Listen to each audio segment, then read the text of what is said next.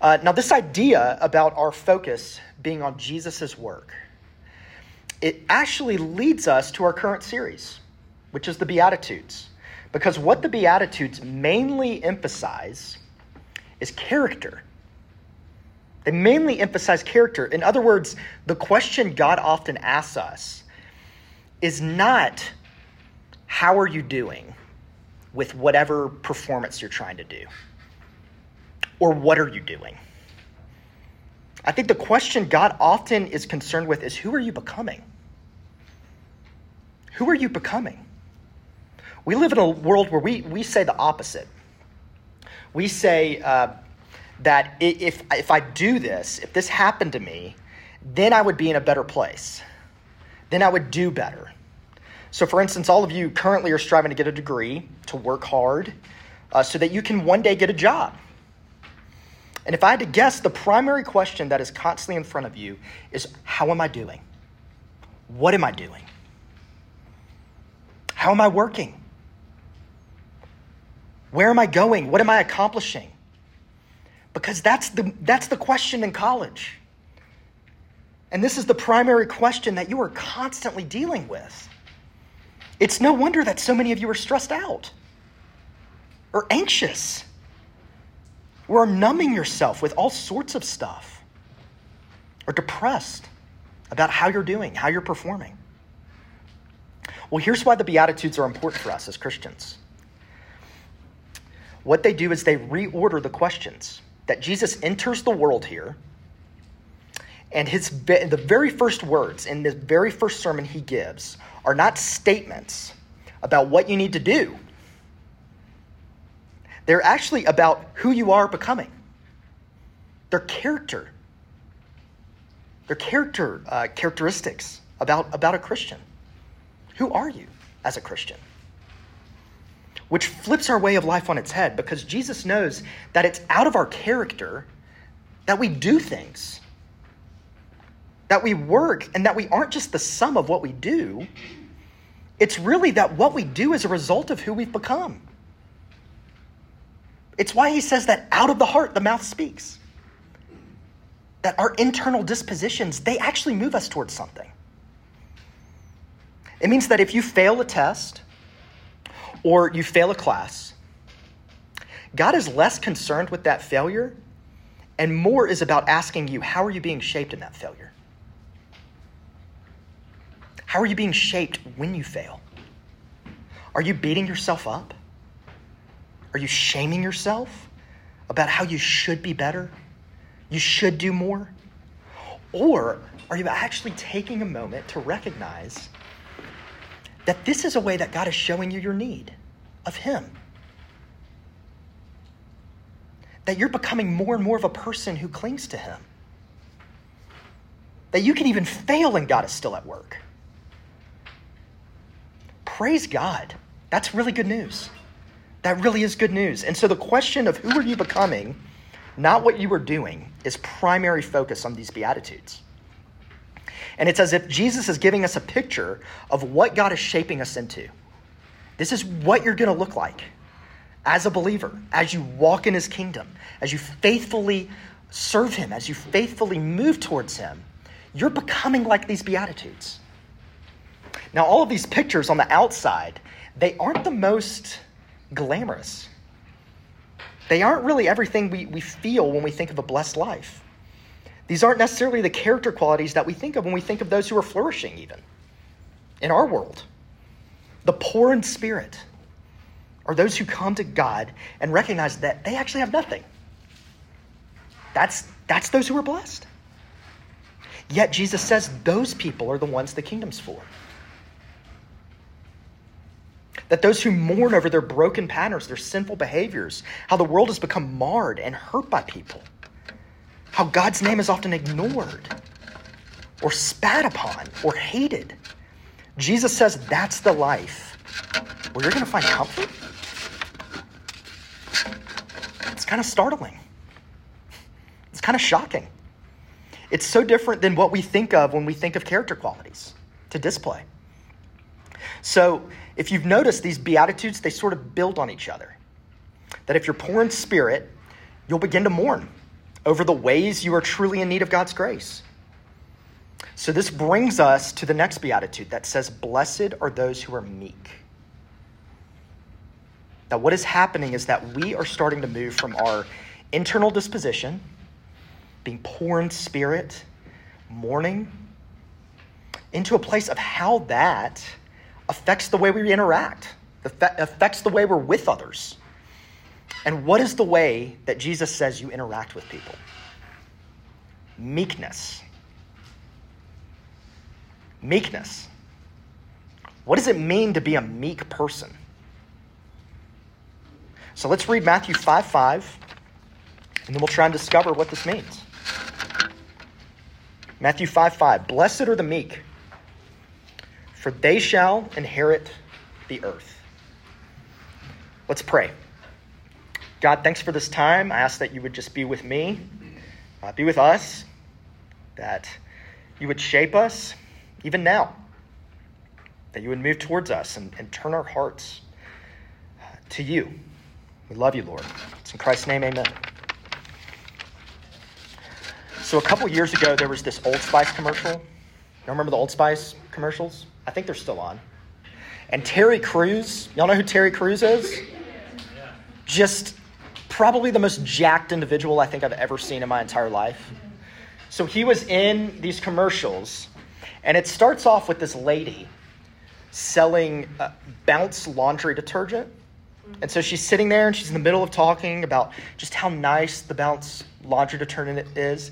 And then all of a sudden, Terry Crews explodes into the room in through the wall on a jet ski. And all he says is, Old Spice body spray makes you smell like power. It's so powerful it even sells itself in other people's commercials. Woo! You can go and let that. That's literally exactly what happens. So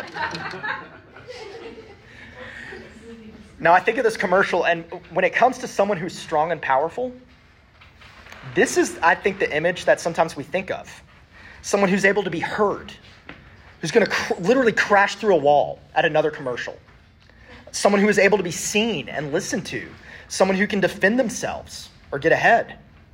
That these are the people that are really able to succeed.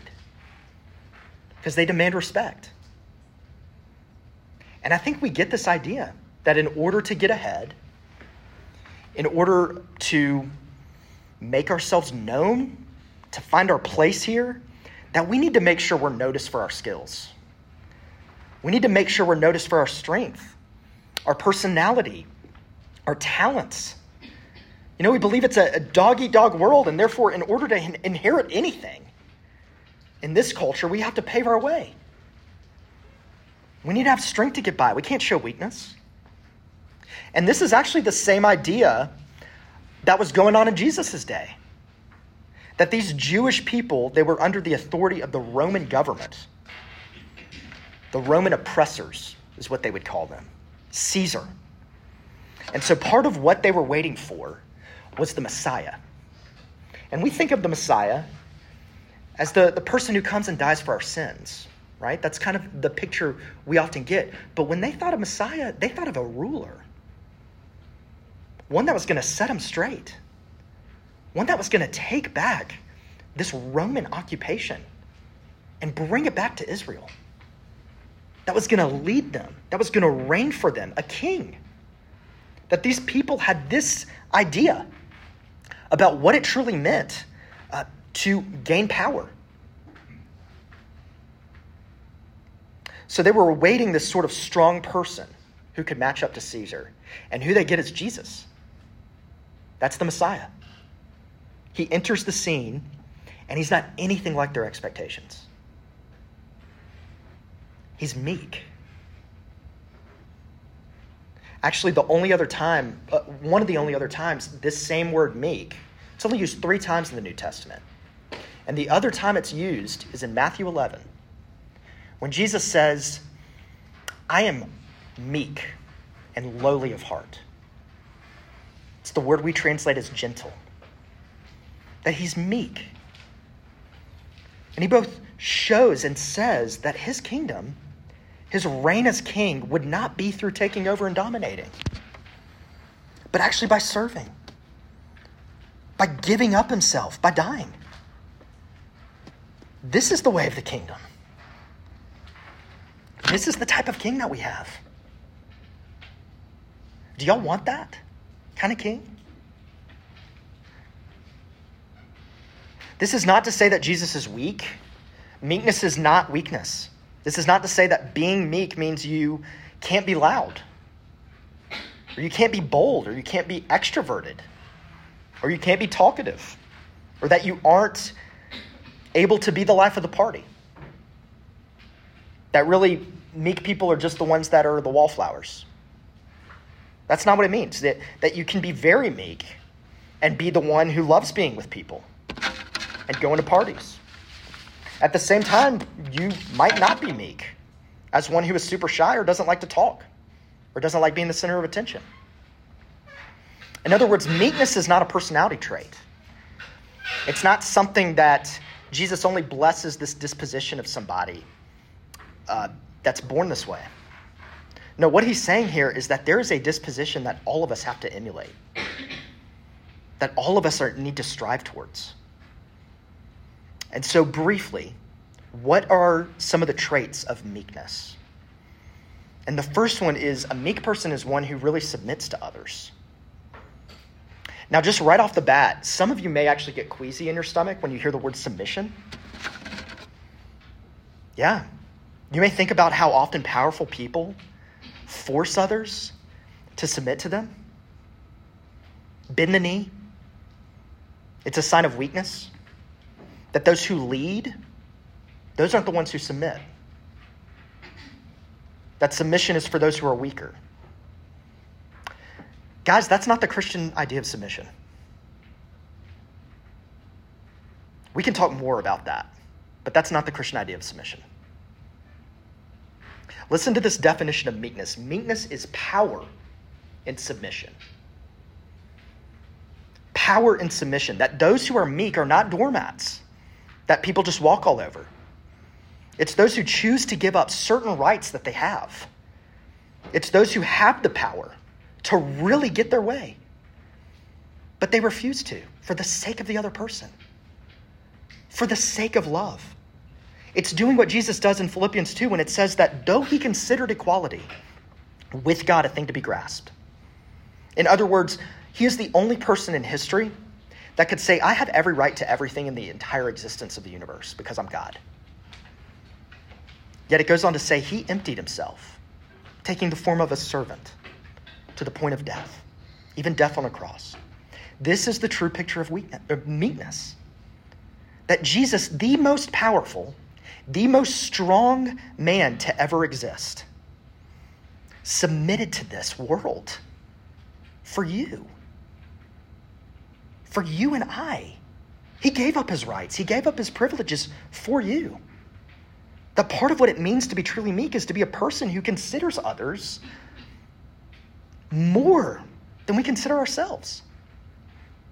C.S. Lewis says that meeting someone actually who looks like this, you wouldn't leave saying, man, that's a really meek person. You would leave there saying, man, that person really was interested in me. I felt really good around that person. They really wanted to know me. They really seemed to be interested in who I was and what I was doing. They put the other person before them, before their own needs, before their own rights. They willingly submit to others. I used this illustration in church a couple weeks ago, so forgive me if you've heard this from me very recently, but one of my favorite stories, one of my favorite books, movies, musicals is Les Miserables. It's so good. And so it tells the story of Jean Valjean. He's served 19 years of hard labor, and he's recently been released on parole for stealing a loaf of bread. That's why he was in jail for 19 years. And he's on parole, and the only person who's going to take him in is this bishop of the church. And the bishop says to him, you need not tell me who you are. This is not my house. It's the house of Christ. He does not ask any comer whether he has a name but whether he has an affliction. You're suffering, you are hungry and thirsty, be welcome. What need have I to know your name? Besides, before you told me, I knew it. Your name is brother. The bishop chooses to give up his time, his resources, in spite of who he knew this man to be. This submitting for the sake of this other person. Giving up things. But further, how does Valjean respond? This is really what's so incredible. That night, he ends up running away and stealing all of this guy's silver. He doesn't respond with just gratitude or thanksgiving. He ends up continuing on in living sort of a broken, depressing, sinful life. But he gets caught. He gets caught by the police, and they bring him before this bishop. And this bishop, with every bit of right to be angry, to demand justice, to tell this guy to go back to jail, he just looks at him and he says, I am so glad you returned because there's more silver for you here. And he gives him more silver. And it changes that guy's life. That he chooses to provide in spite of these repeated offenses that Valjean has done. And this is a picture of Christ willingly submitting before us what we need. That he lovingly gives up what is owed to him for the sake of you and I. That truly meek people submit for the sake of others. And that's true strength. That really is true strength. This takes more work. To quote C.S. Lewis again, we never find out the strength of our evil impulses really until we try to fight it. That's when you really are testing the strength of it. Now, when I think about this today with all the various issues that we see, the divisiveness that we see, especially in the church, I wonder if maybe we have more of a meekness issue rather than all of the political issues that we see. Those are important. Even the theological issues sometimes we see. I wonder if the church actually has more of a meekness issue. What would it be like to actually move towards the person that you know is wrong and care for them and to put them before yourself and actually remove maybe even some of your rights, some of your privileges? Some of those moments where you just want to tell them how it is. And actually just love them. What does it look like on this campus? To actually move towards people in meekness. To really see people.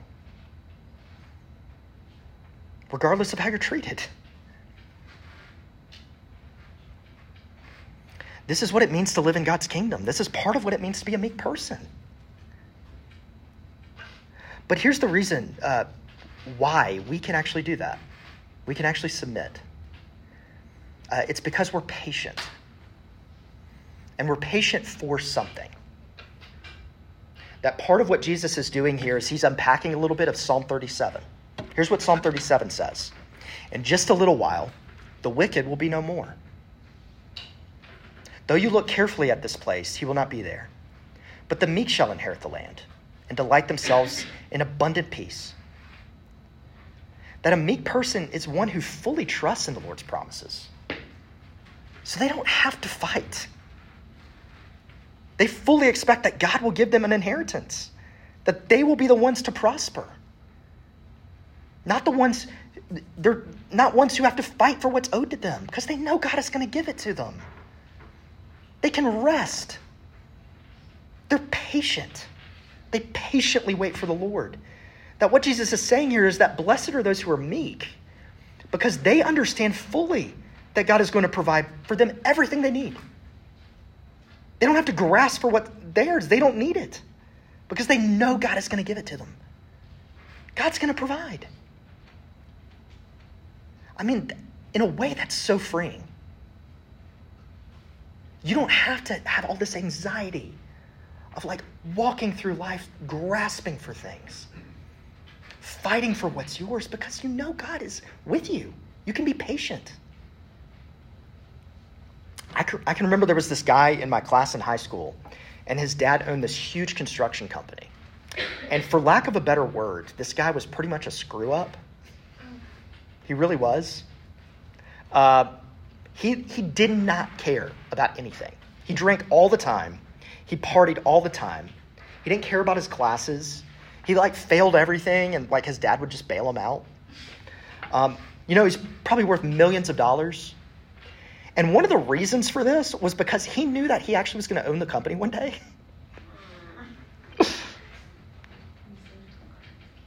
That's why. And, I hate to say it, but this guy actually is owning this company right now. Has he brought it into the ground yet? I don't know. I haven't kept up much with him.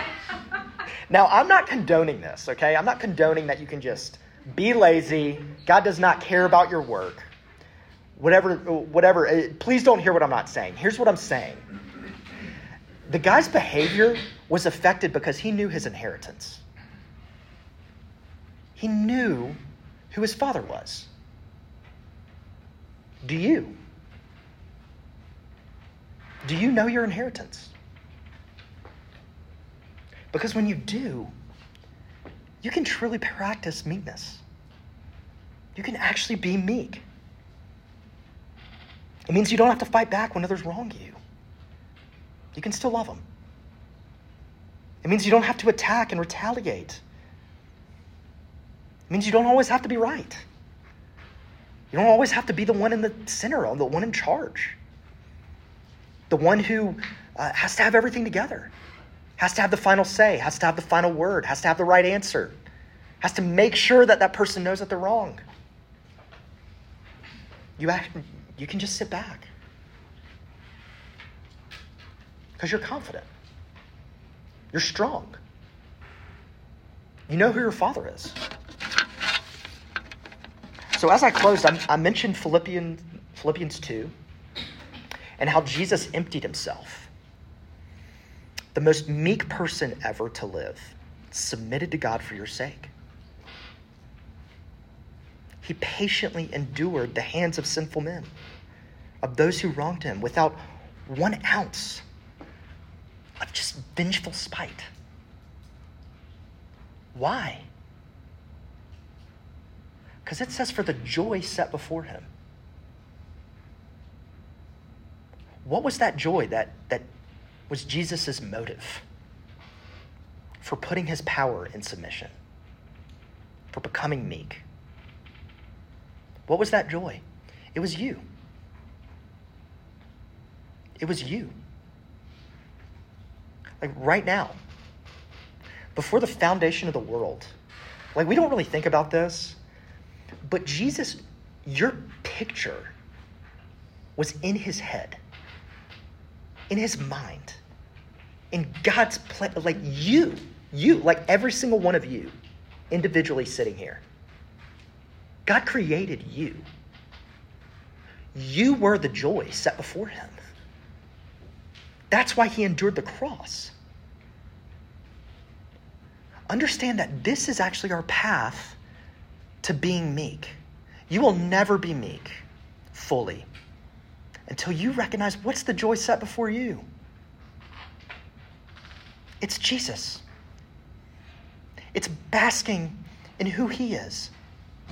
It's knowing that he loves you and he's going to take care of you and he's going to be with you. And he wants you. That's how you become meek. You don't have to grasp for things. You're able to step back because you know how crazy he is about you.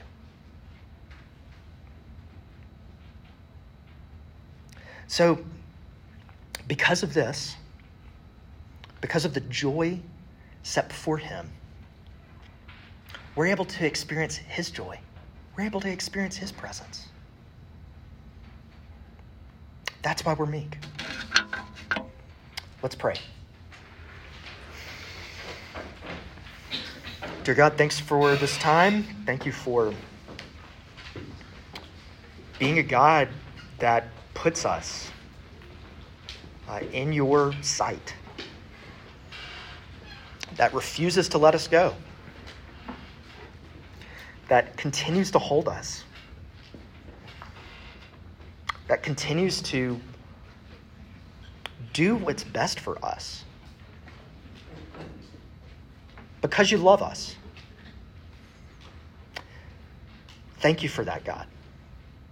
I hope that everyone here is able to truly experience that and move closer towards you in that. It's in Jesus' name. Amen.